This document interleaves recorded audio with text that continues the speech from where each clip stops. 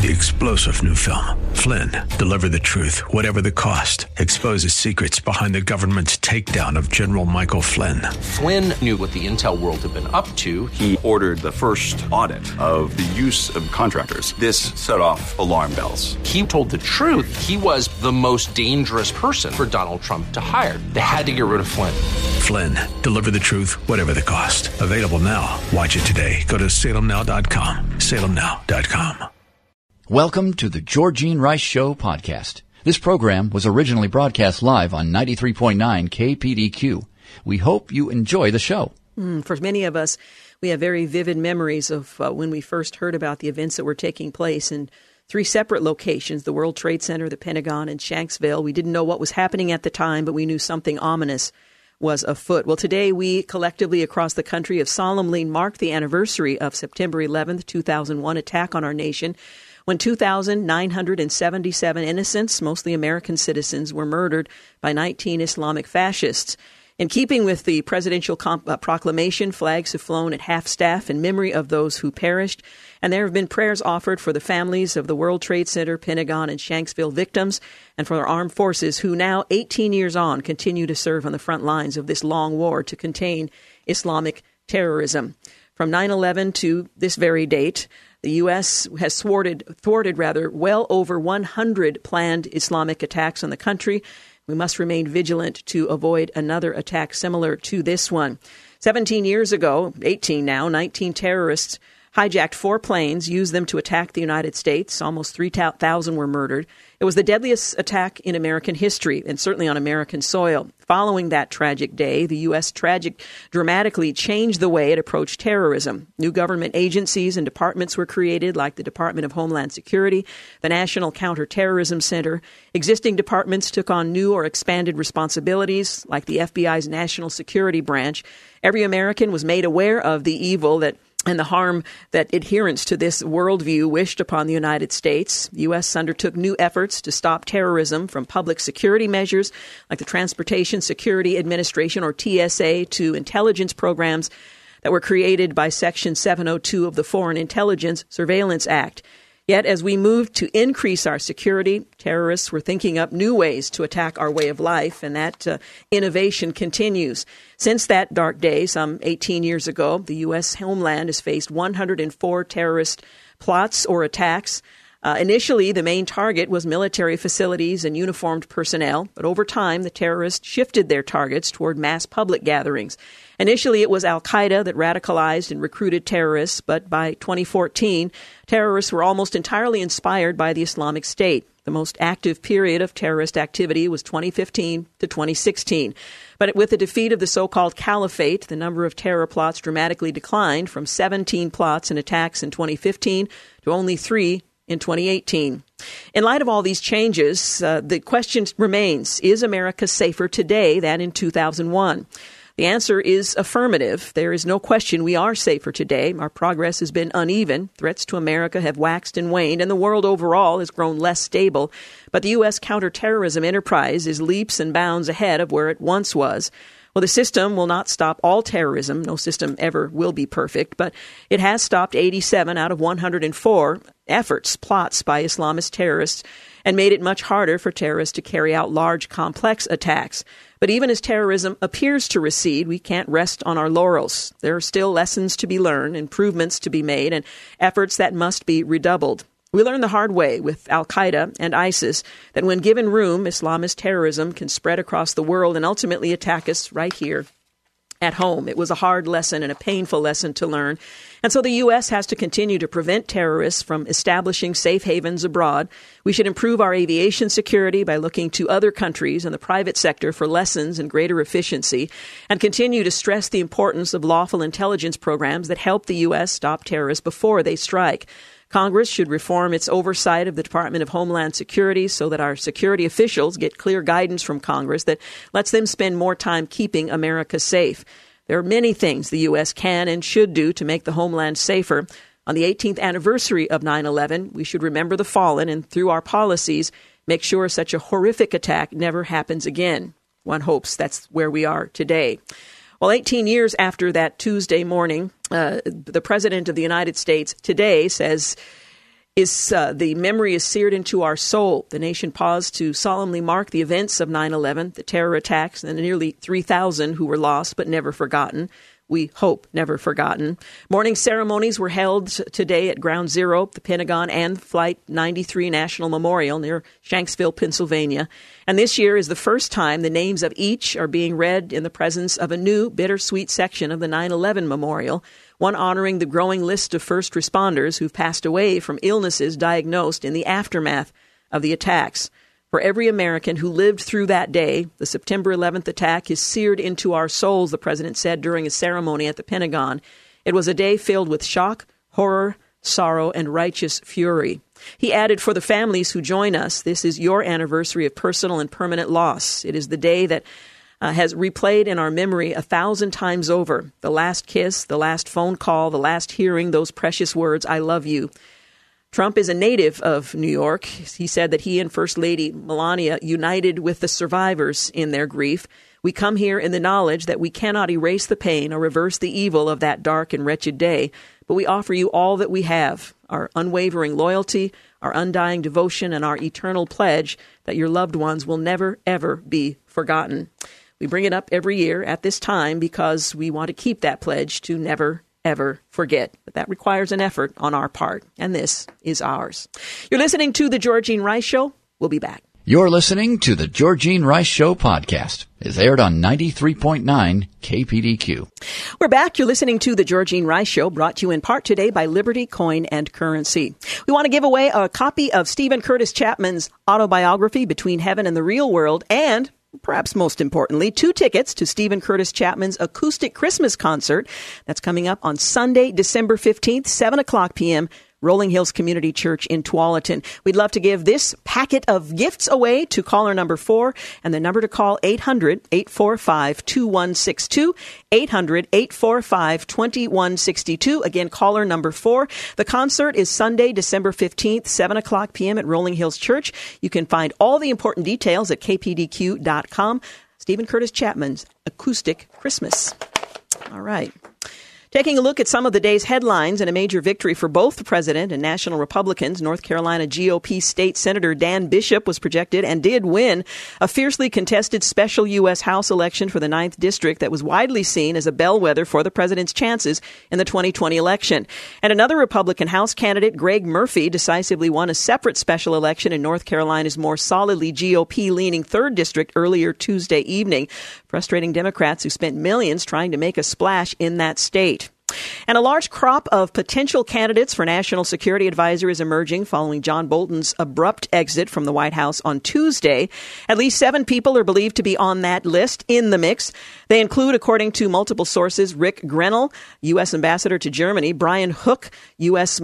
Special Representative for Iran, Stephen Bengun, who's a Special Representative for North Korea, Pete Hoekstra, U.S. To the Netherlands, and Rob Blair, an aide of White House Chief of Staff Mick Mulvaney. Grenell may be an early favorite, as a source close to the discussion said multiple senators have called the White House on his behalf. For the time being, however, the White House announced that Deputy National Security Advisor Charles Cooperman would assume Bolton's duties on an interim basis. And Americans will reflect, and did, on the 18th years that have passed since the September 11th, 2001 terrorist attacks that changed the nation forever. Victims' relatives were at Ground Zero at the World Trade Center in New York City, while the president joined the observance at the Pentagon.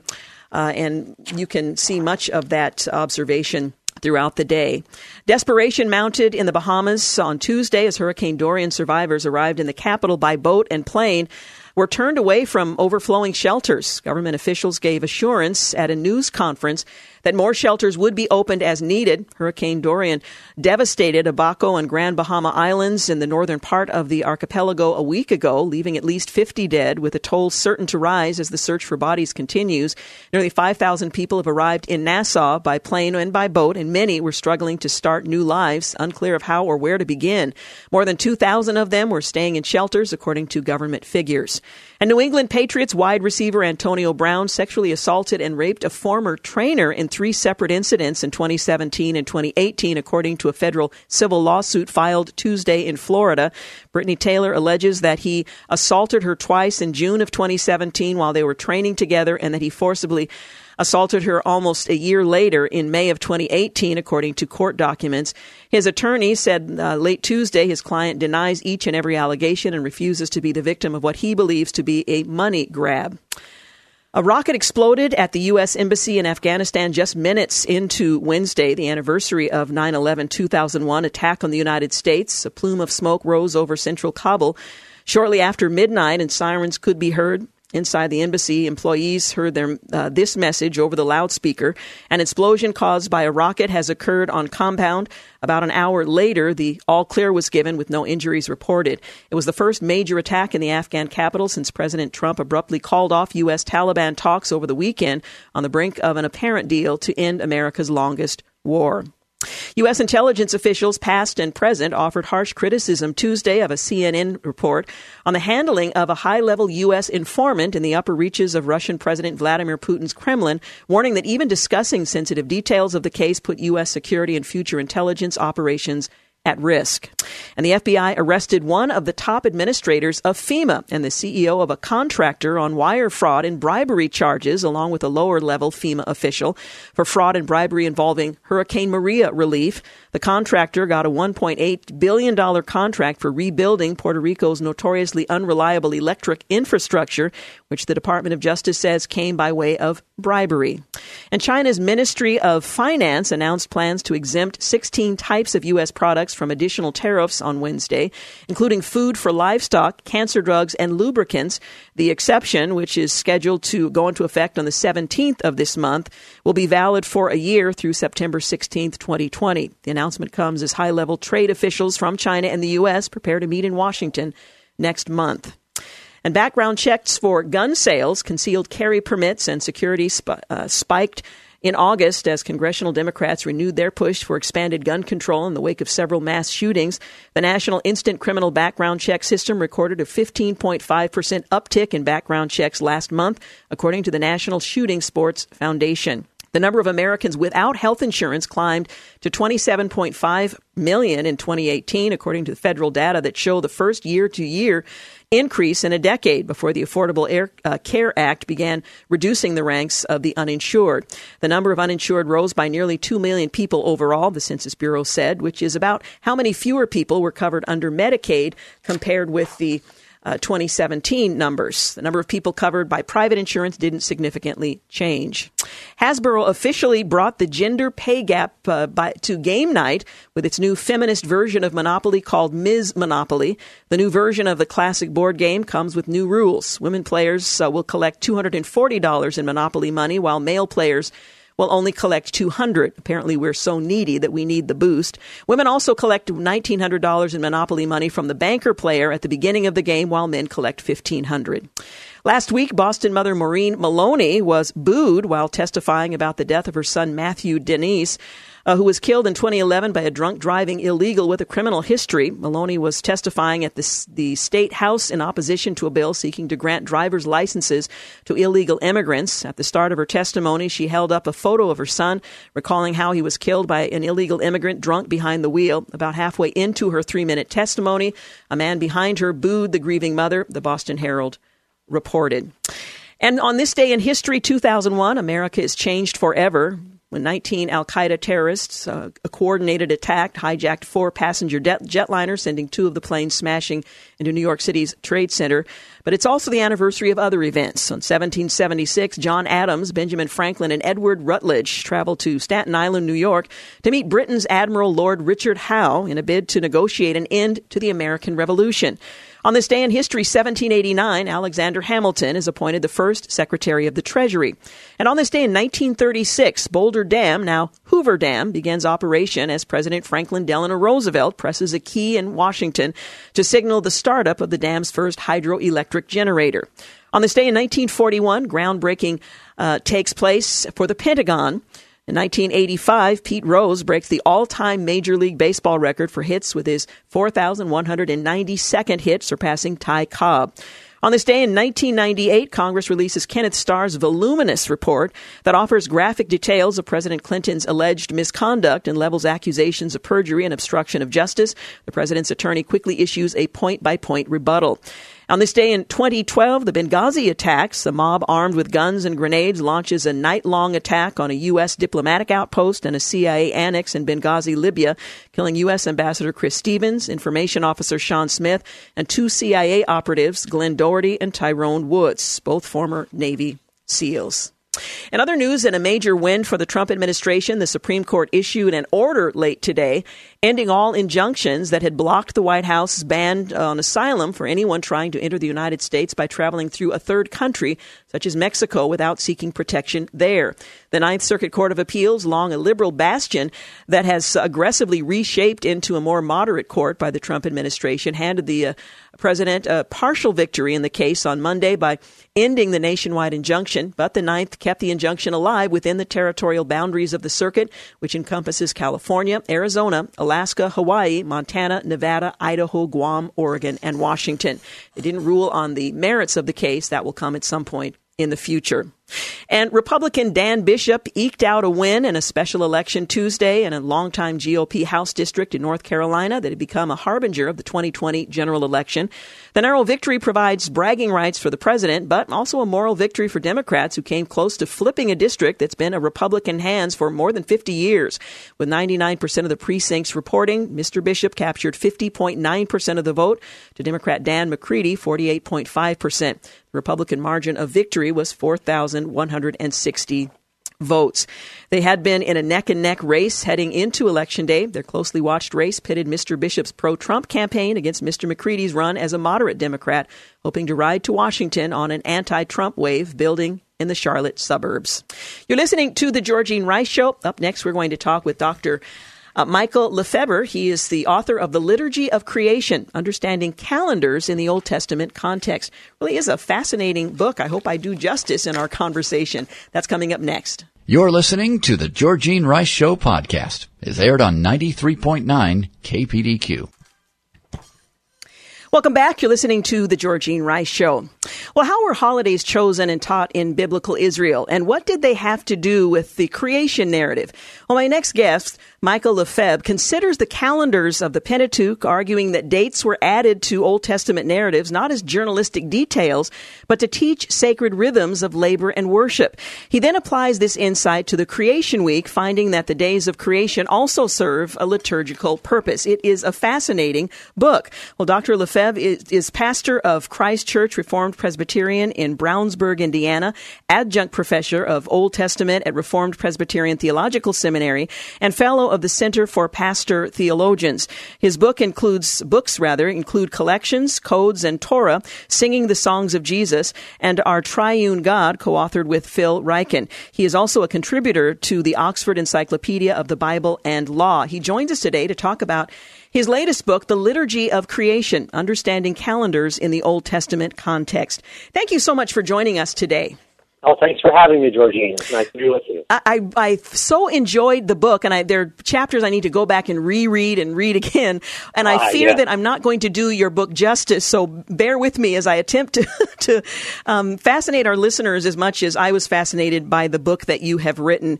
In the introduction, you give us a glimpse into the different ways that we consider the calendar and time from those in ancient Israel, and you begin by talking about the Synoptic Gospels and contrasting that with John and the telling of the story of Jesus' crucifixion and resurrection that gives us an understanding of the different way of looking at time, if you will. Can you give our listeners just a little glimpse into that controversy that might help us better understand the thesis of your book? Yes, I'd be glad to. This is one of those controversies that New Testament scholars have often wrestled with.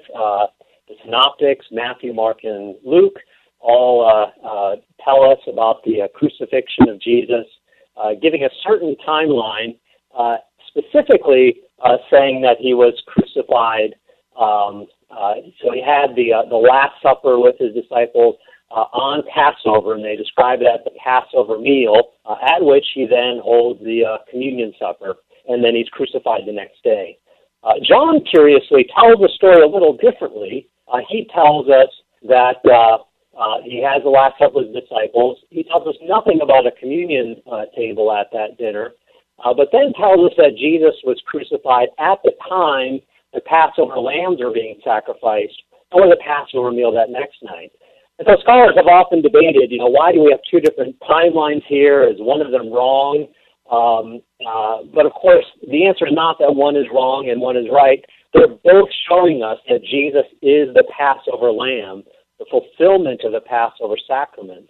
It's just that in our way of telling history in the modern world, we tend to be very specific about, being precise about our dates. But in Old Testament and New Testament writings and history, sometimes you can ascribe the date in order to be part of the meaning and interpretation of the text. And so Matthew, Mark, and Luke want to show us that Jesus is the fulfillment of the Passover lamb by telling us about the communion table there at Passover before he goes to the cross. John shows us the same thing, but by showing us Jesus dying on the cross the same time the Passover lambs were being slaughtered before the Passover meal.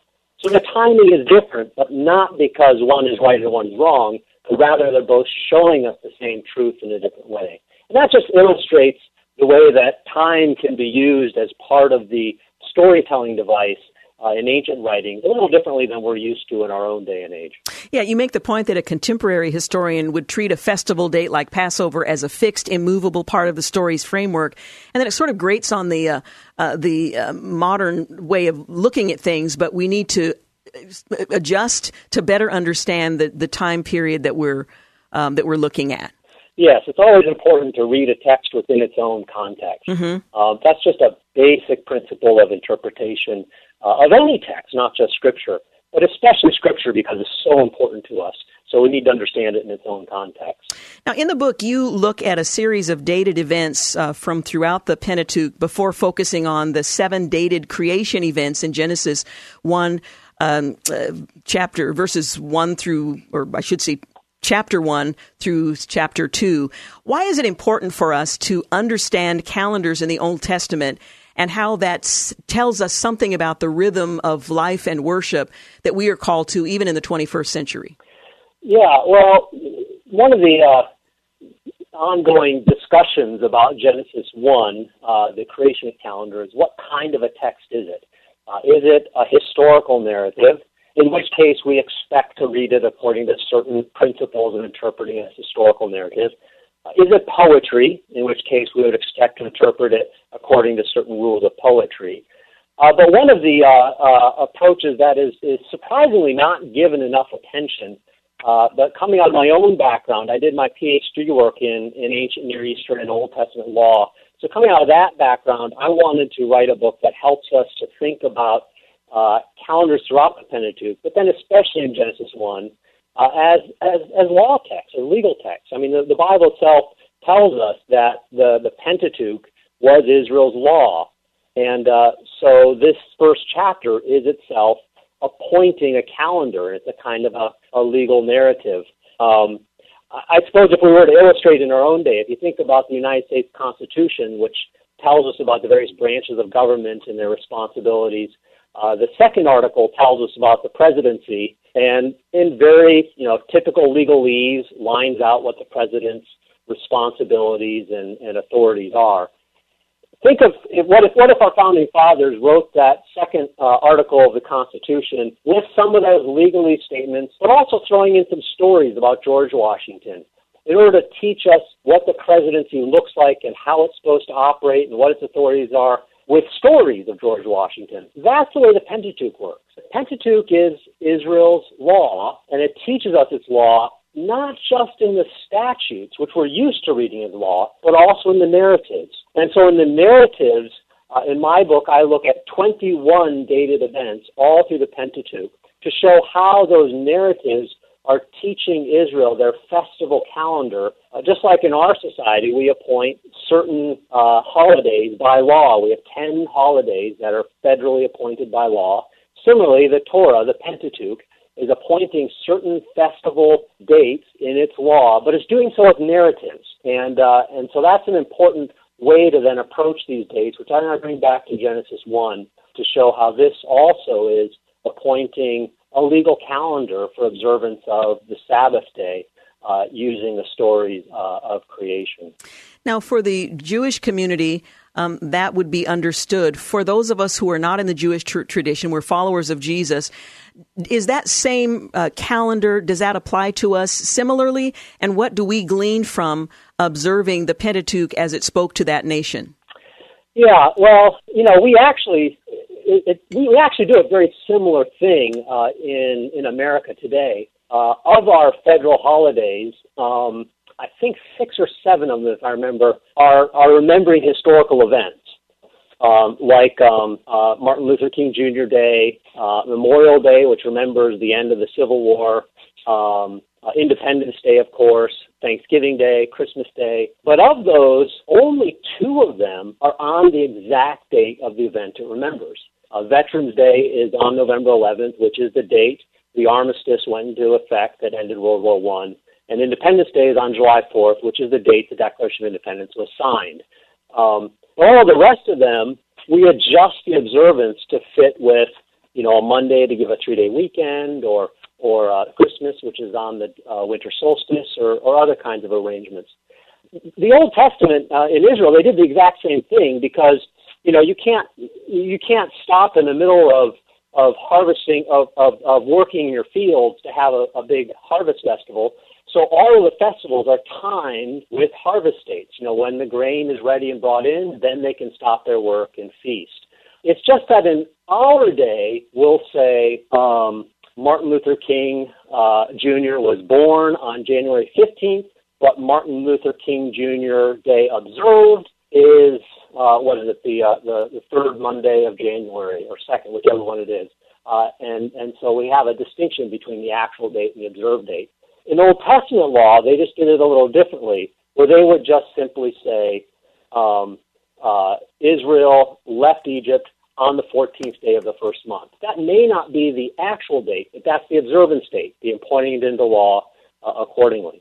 Now, of course, in the New Testament times, we look at all these festivals as fulfilled in Jesus. So as Christians, we're not observing those festivals on those very dates. But it's also part of Scripture to teach us about Christ.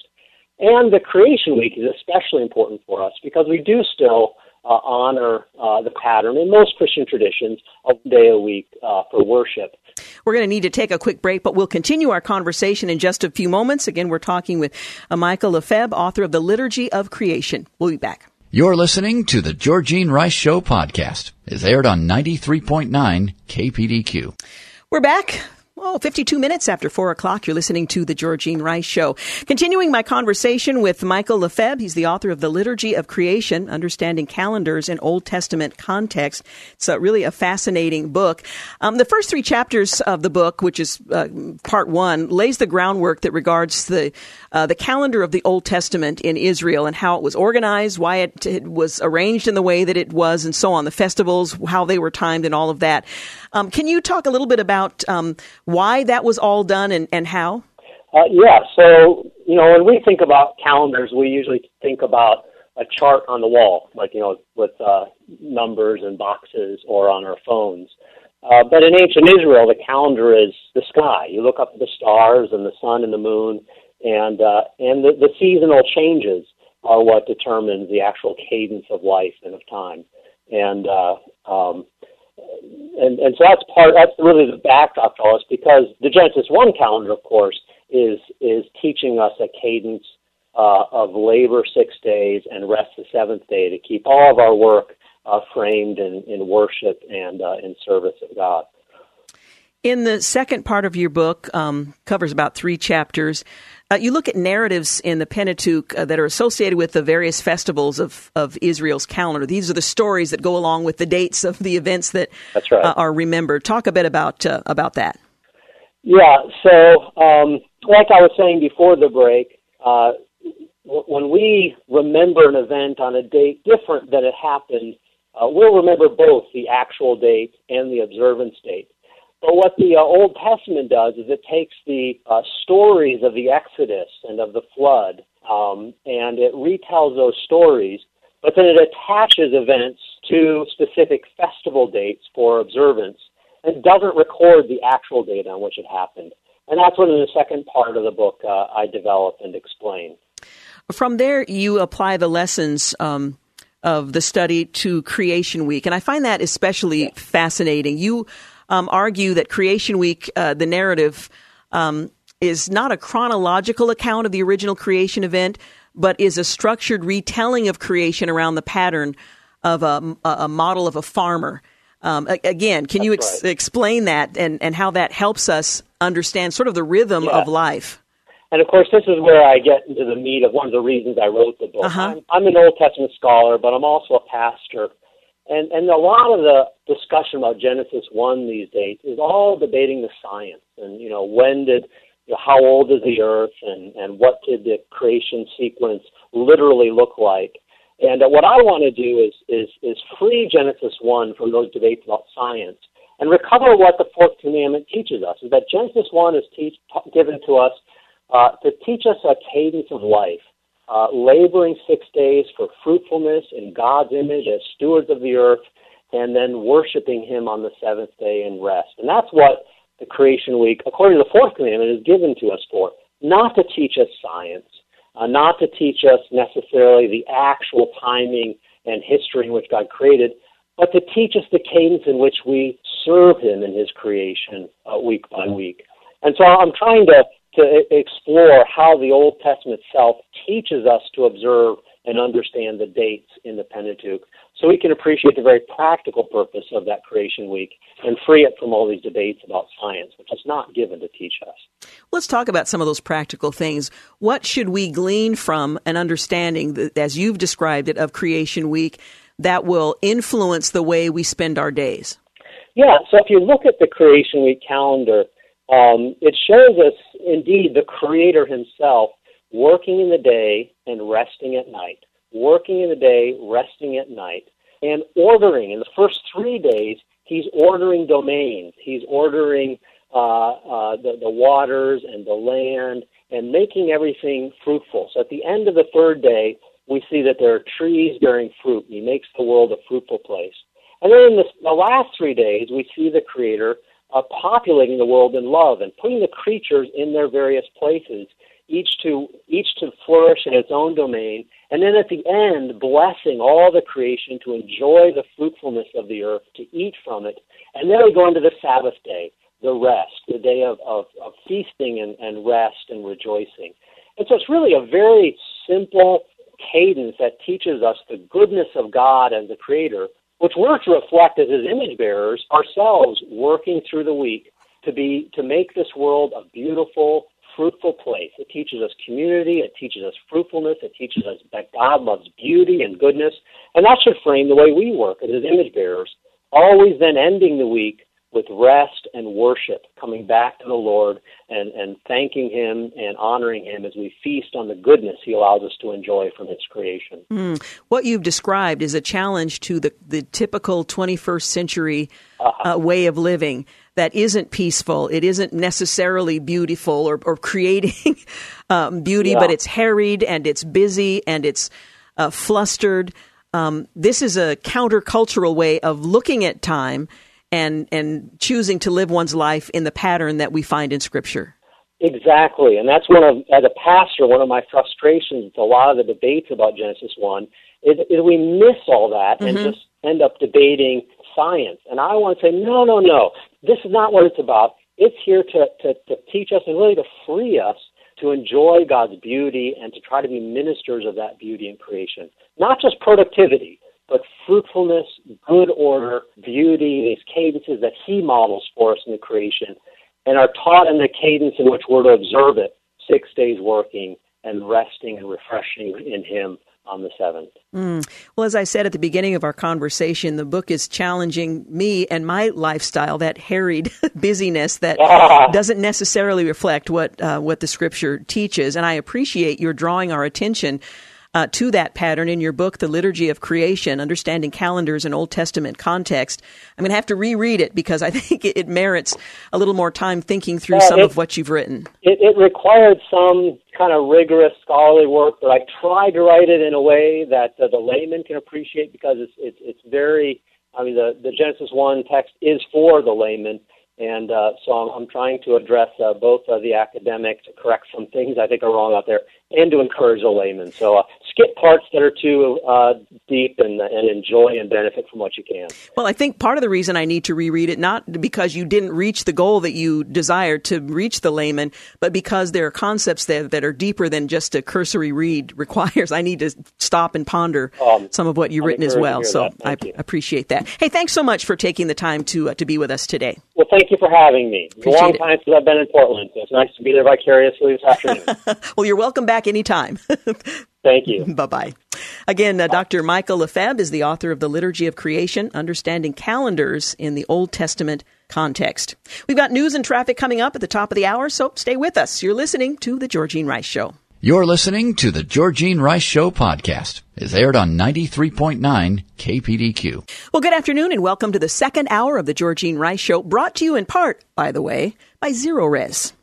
Glad to have you this second hour. This, of course, is a very somber day all across the country as we reflect on the events that took place on September 11th, 2001. Some of us remember very vividly. Others of you perhaps were very young or weren't around at the time those events took place. But we always make the declaration that we will not forget. Well, forgetting or making the resolve not to forget requires effort on our part. And so today has been a day of reflection for many across the country as we recall those events in visual means as well as audio, and we're going to share some of that at the close of today's program, as we did at the beginning of today's program, so stick around for that. Well, Acting Customs and Border Protection Commissioner Mark Morgan said on Monday that border apprehensions have steadily decreased in the past 3 months here in the U.S., giving Mexico credit for its increased cooperation. You'll recall it was a few months back, there was something of an ultimatum, and Mexico has lived up to its bargain, the part that it struck with that controversy. Well, for the past 3 months, border crossings have consistently fallen, with 64,000 apprehensions in August. That's a 22% drop from July. Now, when you think about 64,000, that still is a staggering number, but that even represents a 22% drop from the month before and a nearly 60% drop from May. Well, the August numbers, this reflects a 56% reduction from the peak in May, which you recall was over 144,000 individuals, Morgan said at a briefing at the White House. And again, this is Mark Morgan, Acting Customs and Border Protection Commissioner. He attributed that drop in apprehensions, a metric used as a proxy for the number of migrants attempting to enter the country, to President Donald Trump's leadership on border security issues, which has been very contentious, to say the least. The president, he said, has made it very clear that he is going to use every tool available to him and this administration to address this unprecedented crisis at the southern border. He said, "We've seen historic agreements and policies put in place by this administration," end quote. He also credited regulatory reform, policy changes, interior enforcement efforts for the decrease in crossings and arrests. Morgan also credited Mexico for its part in decreasing apprehension, saying the government of Mexico is taking meaningful and unprecedented steps to help curb the flow of illegal immigration to our border, noting that Mexico has apprehended nearly 134,000 people so far this year. The country apprehended 83,000 in all in 2018, so that is a significant milestone. He said that the U.S. has seen unprecedented support from Mexico, saying the country has started a new National Guard, deploying 10,000 troops to its southern border with Guatemala and 15,000 troops to its northern border. Well, thanks to the latest massive budget deal passed by Congress, our nation's fiscal situation is deteriorating even more quickly than before. That's the main takeaway from the Congressional Budget Office's update economic projections for fiscal year 2019-2029 released on Wednesday of last week. The latest estimates reiterate that the federal government is continuing to live beyond its means. Now, of course, the federal government administers the tax dollars that we are required to pay, so this is actually our money, and the government is mishandling it insofar as it is living beyond our means. The longer lawmakers delay action to curb wasteful spending, reform unsubstantiated programs, the larger the burden will be for younger and future generations. So if you're content to allow this to continue unabated, future generations will have to deal with it. They may grow to resent you for failing to respond, but there you have it. Well, in May, the Congressional Budget Office projected the deficit would be $896 billion this year and showed it crossing the $1 trillion threshold in 2022. Well, the outlook has worsened significantly in just 3 months. Now the Congressional Budget Office projects that by the end of September, this month, the deficit will be $960 billion and exceed $1 trillion next year. Now, keep in mind, that wasn't supposed to happen until 2022. Well, the nation's debt trajectory is equally alarming. Debt held by the public was 77.8% of gross domestic product in 2018. But by the end of this month, it's going to be estimated at 79%. And by 2029, debt held by the public is projected to be to reach 95.1% of GDP, an increase of 3.3 percent points since May. Well, in total, the Congressional Budget Office projects public debt will rise by $11.8 trillion over the next decade. Now, it's hard to grasp these numbers and what they mean, but what it does mean in simpler terms is that we are putting a significant burden on future generations to pay for what we are enjoying now. Well, the problem is not lack of money. The problem is growing spending. The Treasury took in record revenue in fiscal year 2018, and revenue projections for the coming decade dropped only slightly from May. Much of the blame for the worsening projections owes to the passage of the Bipartisan Budget Act of 2019. Note the word bipartisan. It was signed into law in July. The bill was the fourth in a series of 2-year agreements to raise the discretionary spending caps that were set by the Budget Control Act of 2011. I'll pause so you can chuckle or weep.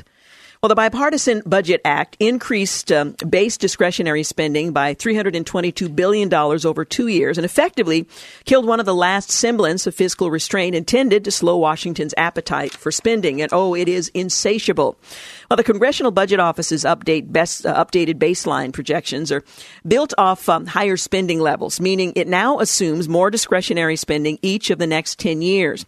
The Congressional Budget Office estimates that deficit impact on the budget deal will be about $1.7 trillion through 2029. Discretionary spending gets most of lawmakers' attention, but it makes up only about 1/3 of total federal spending. The rest of the federal budget, that consists of autopilot programs like Social Security, Medicare, Medicaid, and interest payments on the federal debt. Well, the Congressional Budget Office estimates that by 2029, entitlements and interest payments on the national debt will consume 86% of all federal revenues. Social Security, Medicare, and Medicaid are driving 3/4 of the total spending growth over the next decade. Well, the federal government's going to spend more on interest payments on the debt than Medicaid in 2023 and nearly eclipse defense spending by 2029.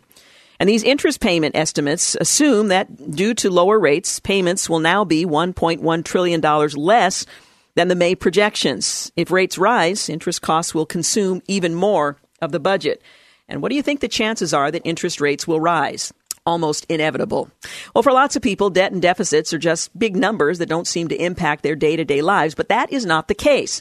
Without significant reforms to major programs, most Americans over the next 30 years will take home less money as federal debt rises. The Congressional Budget Office recently sent a letter to Representative Steve Womack. He's a Republican from Arkansas. He's the ranking member on the House Committee on the Budget, explaining that if current policy is maintained, gross national product per person will be $3,400 lower by 2049. You do the math in today's numbers. Well, this is particularly demoralizing for younger and future generations who may never have the same opportunities and economic freedom as their parents and grandparents did. Well, the good news is that Congress and the president have the power to alter this course. The bad news is there seems to be very little or no will at all to do so. In its letter to Womack, the Congressional Budget Office estimated that if lawmakers implemented reforms to lower the national debt to pre-recession levels, gross national product per person would be about $5,500 higher than under current projections. Well, the picture is clear. The current fiscal situation is unsustainable, and the longer reform is delayed, the harsher the impact will be for the current and future generations. But again, there is hope. If lawmakers implement spending restraints now, we could each achieve greater economic security. How likely is it? Well, America's future is at a crossroads. It's up to lawmakers to do the hard work of saving our fiscal future, and it's up to taxpayers to demand they do so. Wondering if that's going to happen. I think it's probably pretty unlikely. We're going to take a break here in just a moment. When we come back, I'll talk about the 3 long-shot challengers taking on President Trump in the 2020 primaries. They're expected to face off in their own debate later this month. President Trump won't be there. We're talking about former Massachusetts Governor Bill Weld, former South Carolina Governor and Congressman Mark Sanford, and former Representative Joe Walsh of Illinois. They've been invited by Business Insider to participate in a debate. We'll tell you more about that when we return in just a few moments. You're listening to The Georgene Rice Show. You're listening to the Georgene Rice Show podcast. It's aired on 93.9 KPDQ. Hey, we're back. You're listening to The Georgene Rice Show. Well, the three long-shot challengers that are taking on President Trump in a 2020 primary, they're expected to face off in their own debate later this month. We're talking again about former Massachusetts Governor Bill Weld, former South Carolina Governor and Congressman Mark Sanford, and former Representative Joe Walsh of Illinois. They've been invited by Business Insider, and they're going to participate in a debate on the 24th of this month. Well, Weld and Walsh's campaigns say that they're going to be attending the debate. Sanford's campaign was optimistic its candidate would also take the stage as long as a scheduling conflict was resolved, and that's probably going to be the case. Well, Business Insider says that the debate will be streamed live on Business Insider today, their daily news show on Facebook Watch. I'm not sure how many people will see it. They added that the president, who has derided his primary opponents as the Three Stooges, was invited to participate but has not responded. Well, the political landscape has changed immeasurably since Donald Trump ran and was elected president, says Nicholas Carlson, the global editor-in-chief of Insider Inc. It's vitally important to have an honest conversation about what it means to be a Republican in the era of Trump. Our debate will be a valuable part of that discussion. Well, it well be, but whether or not it's seen by anyone is the larger question. And optimistic Weld says that we already have our first televised debate signed up for, and that's going to add a new dimension to the race. And I think it's going to be harder and harder for the Trump forces to ignore the fact that 2020 is an election year. I'm not sure Trump is ignoring the fact that 2020 is an election year. He may be ignoring you as a candidate, but that's a separate matter. The announcement comes days after a move by the Republican Party in South Carolina and Nevada, two of the first four states that kick off the presidential primary and caucus calendar, to not hold their own nominating contest next year. The Republican Party in Kansas also announced they won't be holding their caucus either. Well, Weld, who launched a primary challenge against the president way back in April, argued this week that the scrapping of the contest is a sign that the president's re-election campaign and the Republican National Committee are starting to worry about the multiple primary challenges. That's one interpretation. It indicates that there's a nervousness in Washington, D.C., and I think for good reason, he told Fox News after holding a campaign event in the first in the nation presidential primary state of New Hampshire. Walsh is a longtime conservative the radio talk show host, was less diplomatic, saying on Twitter that Trump was acting like a mob boss. This is wrong. This is undemocratic. This is what a political party does when it serves a king, he said. A bit self-serving, but nonetheless. Walsh also said it's disappointing. We should never take our cues from North Korea on shutting down elections and people's chances to make their voices heard. Of course, the election will take place as scheduled. South Carolina's unique place as the first Republican primary in the South is being lost next year to accommodate the president's re-election or electoral hopes, he went on to say. He added, this means South Carolina Republicans in all corners of our state will lose voice they have had in the past in the national debate. It also means the very ideas debated in Republican circles will be weaker given the way ideas are made stronger through debate and examination. It is all unnecessary, but certainly consistent with the president's less than democratic style, end quote. Well, the Trump campaign communications director said that these are decisions made entirely by state parties, and there are volumes of historical precedents to support them.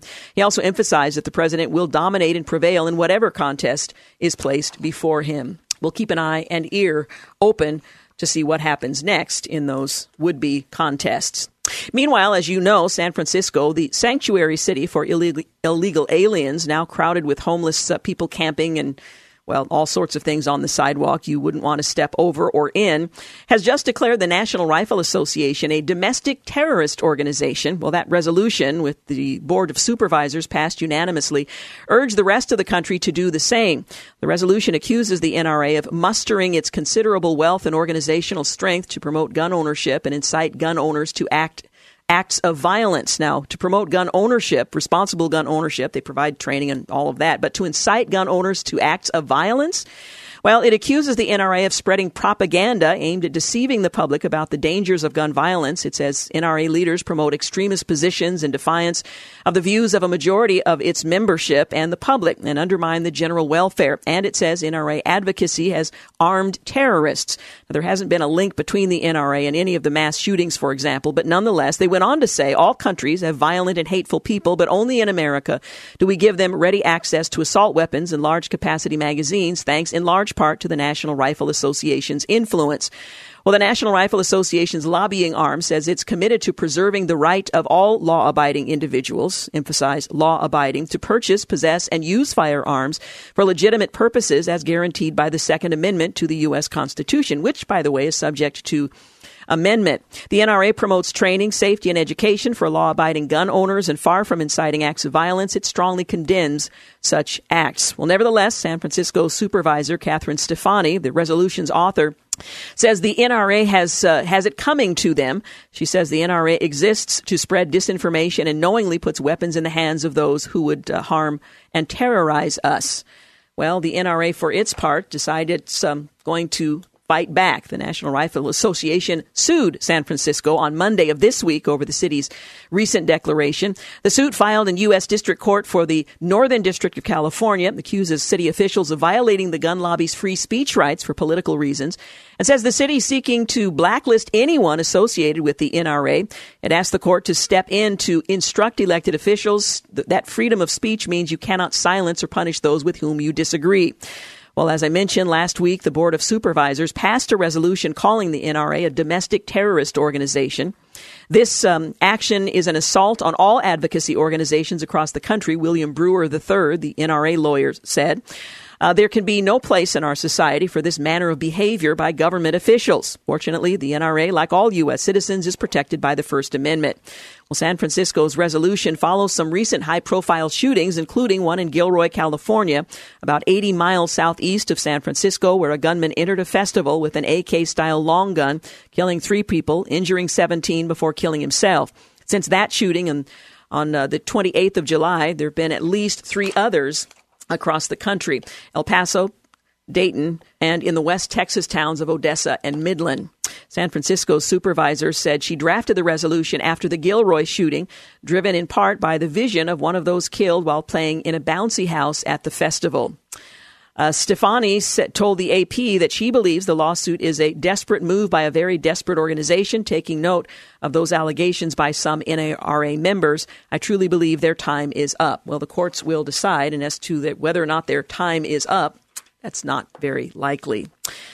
Jim Garrity says this: San Francisco city leaders try to redefine the word terrorist to mean people who we disagree with on gun policy. The fight over, we live in a time, he went on to say, when authorities attempt to brazenly redefine the meaning of words by sheer force of will right before our eyes. By a unanimous vote, San Francisco's Board of Supervisors have passed a resolution declaring the NRA a domestic terrorist organization and urging other cities to follow the example.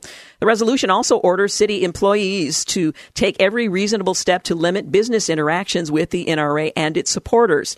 First, does the city of San Francisco have any business interaction with the NRA? Did the supervisors even bother to look before passing the resolution, or were they too high on performance outrage to even ask? But let's assume the guy who heads the company that makes the orange traffic cones that the city uses is an NRA member and big donor of the organization. Would the city cancel a contract for more traffic cones over the guy's support of the NRA? Federal courts have overturned agency decisions to cancel contracts over perceived bias against a contractor, even when the contractor was behind schedule. Objectivity must be the hallmark of any decision to terminate for default. Therefore, government personnel should remember to focus on the facts and make every attempt to work with the contractor before taking steps to terminate for cause, end quote. Well, a contractor who lost a job primarily because of his support for the NRA would probably have a winning court case. But back to the label of domestic terror organization. You don't have to like the NRA to recognize that it does not even remotely fit the definition of a domestic terrorist organization. What these 11 lawmakers mean to say is that they loathe the NRA and vehemently oppose their views on the Second Amendment and the right to own a gun. They're free to have those views, but they do not have the authority to declare someone else a terrorist for having that different view. Well, these city supervisors aren't the FBI. They're not the Bureau of Alcohol, Tobacco, Firearms, and Explosives, and they're not the National Counterterrorism Center.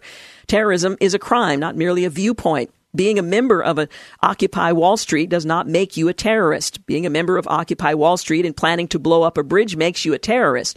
Being a Trump supporter does not make you a terrorist. Being a Trump supporter and mailing pipe bombs to people you see as the enemy does make you a terrorist. Can anyone in San Francisco grasp the danger in letting politicians declare by proclamation that those who have committed no crimes but who have differing views are terrorists? Can anyone over there imagine how this mentality could turn out badly for someone they like? For example, Ilhan Omar and Rashida Tlaib wanted to go to Israel on a trip sponsored by Mitva, an organization that runs articles contending the Jews used the blood of Christians in Jewish Passover, and an American neo-Nazi screed about how Jews control the media, as well as praising suicide bombers, Palestinian terrorists, and bus hijackers who killed people, not metaphorical terrorists. Omar and Tlaib are associating with some really unsavory characters. Now, this doesn't make the congresswomen terrorists, but if we all decide to follow the San Francisco city supervisor's example, we can label them terrorists morning, noon, and night. There's no way that could possibly lead to something bad, right? Leaders of the NRA frequently argue that they're the only organization in America who is regularly blamed for the actions of people who aren't members. I imagine that when they say that, somewhere the Koch network, AIPAC, Focus on the Family, the U.S. Chamber of Commerce, National Right to Life, grumble, hey, it's no picnic over here either. But being declared terrorists by a city government might take the cake. This is the same city government that wants to restrict the use of words like felon and convict applied to felons who are convicts. Some examples include changing felon and offender to returning resident or formerly incarcerated person. A parolee could be described as a person under supervision. Convict could be referred to as a currently incarcerated person, while juvenile offender or delinquent would be described as a young person impacted by the justice system. The city government wants to take it easier on people who have actually broken the law, while vehemently demonizing people who have not broken the law. Welcome to politics in San Francisco. You're listening to The Georgene Rice Show. We'll be back in just a few moments. You're listening to The Georgene Rice Show podcast. It's aired on 93.9 KPDQ. We're back. You're listening to The Georgene Rice Show. Well, the CEO of Stem Express, which is an abortion mill, and they deal in baby body parts, admitted in court last Thursday that her biotech company supplies beating fetal hearts and intact fetal heads to medical researchers. Now think about that for a moment.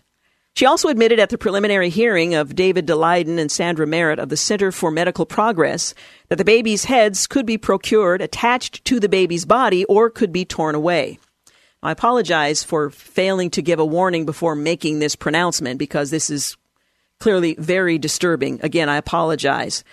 That is an especially gruesome admission, but it begs the question, how did they get these fully intact human children? That's a question asked by Peter Breen of the Thomas More Society that's representing Daleiden at this hearing. Now, this is to determine whether or not this pair broke the law in the state of California. If you have a fetus with an intact head and an intact body and intact extremities, that is something that would indicate the child was born alive, and then had their organs cut out of them, and that the child was the victim of an illegal partial birth abortion, he told LifeSite News. Both of these are gruesome and violent acts.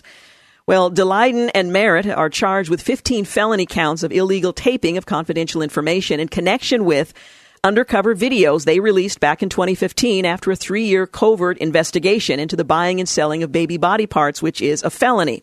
Now, interestingly enough, they're being charged with, potentially charged with felonious acts for disclosing the information as journalists, but the acts themselves are not being charged. The covertly recorded videos exposed Stem Express and others as the go-to in California for Planned Parenthood's trafficking of baby body parts, and the biotech company cut its ties with Planned Parenthood shortly after the videos were released. Now, why they would do that if nothing was wrong, one might ask. Well, CMP's legal team is arguing in the preliminary hearing that the law does not consider conversations that can be overheard confidential, and that covert recording is allowed when done to investigate violent crimes. Well, on Thursday, and again, this is of last week, the court saw video clips of the STEM Express CEO, identified as Doe number 12, meeting in May of 2015 with Daleiden and Merritt, who were posing as owners of a biotech company. Doe number 12 says in the video there's a great demand for raw fetal tissue, and that the insanely fragile neural or brain tissue is best shipped in a whole calvarium, or head, whereupon Daleiden says, just make sure the eyes are closed. Yeah, laughs Doe number 12. Tell the lab techs it's coming. It's almost like they don't want to know what it is. Doe 12 was far less forthcoming in her testimony on Thursday than she was in that conversation. One thing we've observed throughout these proceedings is that these witnesses were much more candid when they spoke to David and Susan on the undercover video than they are on the stand, he told LifeSite News. However, we have been able to establish certain facts that are important through their testimony. And when they deviate from the video, we've been able to use the video to show that they're not telling the truth on the stand. So they've been useful not only in exposing what's happening, but in affirming what was said during those conversations. That's important to show that the Attorney General is using witnesses who are willing to stretch the truth, and our side is exposing that truth, Mr. Breen went on to say. He told the court that STEM Express was mentioned in connection with Stanford University studies where Langendorf perfusion was used, a technique that requires a beating heart. Now, again, think about that for a moment, a beating heart. Does STEM Express supply fetal hearts to Stanford? He asked Doe number 12. She hesitated to answer because she said there's so much targeting of researchers. However, Judge Christopher Hite told her the question was relevant. Yes, we have provided heart tissue to Stanford, Doe 12 said. She also admitted that the photos are accurate and that sometime a baby's intact calvarium is attached to the baby's body and sometimes it's not. And again, we're talking about the head. In another key exchange, Doe 12 testified that her company requests that parties sign a non-disclosure agreement, or NDA, before discussing business. But while Doe 12 met with Daleiden and Merritt in late May, the NDA for the meeting was signed in late June, clearly a month after, according to an email from STEM Express and CMP that Breen produced in court. Nor was Doe 12 able to produce evidence that NDA had been sent to Daleiden and Merritt before the meeting. Well, after talking about how important it was, the only evidence in the record is that the non-disclosure agreement was not sent out until a month after this supposedly highly confidential meeting. So that was a significant point as well. Well, it goes on from there. But throughout this hearing, much of what has been said, for example, said about the video, for example, that it had been doctored, that it had been edited. Doe number 9 was forced on the stand under oath to admit that no, the video had not been altered. Much of the media reporting on it had suggested that that was the case.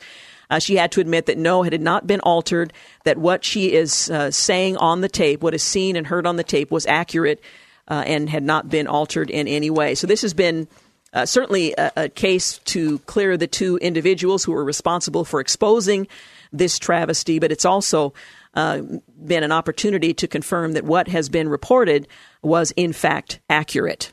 Meanwhile, Facebook has removed yet another LifeSite News post on hate speech grounds, this time suggesting it's beyond the pale to argue that children should not be given puberty blockers. Now, we don't know the long-term impacts of puberty blockers, and many in the medical community are arguing that we're moving too quickly based on ideological grounds rather than good, sound medical science. Well, on the 1st of August, LifeSite published an article by Radiance Foundation founder Ryan Baumberger criticizing TV personality Mario Lopez for apologizing to pro-LGBT activists who were outraged that he said children were too young to decide whether they should transition to another gender. Now, that might have seemed like a very reasonable statement just a few years back. As parents, something should stir inside of us to see this for what it is, brokenness, Baumberger argued. While mainstream media celebrated an 11-year-old boy in drag being sexualized in a gay bar, who would be celebrating the same if it were a dad hustling his 11-year-old daughter in a gentleman's club? This week, Facebook notified LifeSite that it had removed a LifeSite post linking the article because it violated community standards, specifically the platform's definition of hate speech as any direct attack on people based on what we call protected characteristics, including gender identity. So arguing the science behind this and the appropriateness of certain actions is no longer permitted. We define attack as violence or dehumanizing speech, statements of inferiority, or calls for exclusion or segregation, Facebook declared, none of which applied to this article. Well, LiveSite News sought another review, only to receive another notification later on Tuesday that the post was still removed and the review case was marked closed with no option to see further details. So this kind of reasoned conversation will no longer be permitted. Meanwhile, I noted in Newsmax magazine that standing against psychiatry's craze by those within the community has become much more challenging. In 1979, Dr. Paul McHugh closed the sex change clinic at Johns Hopkins. In the 80s, he testified against phony recovered memories, and he hasn't given up. You might have heard this joke. A man in a car gets a call from his wife. "Honey, be careful," she says. "The car is going the wrong way on the highway." He replies, "It's not just one car, it's hundreds of them." Well, if it were a psychiatrist joke, Dr. Paul McHugh, who's now 88, could be that driver, a professor at Johns Hopkins School of Medicine, and a tenacious skeptic of the crazes that periodically overtake his specialty. He has often served as psychiatry's most outspoken critic. Either he's crazy or all the other psychiatrists are.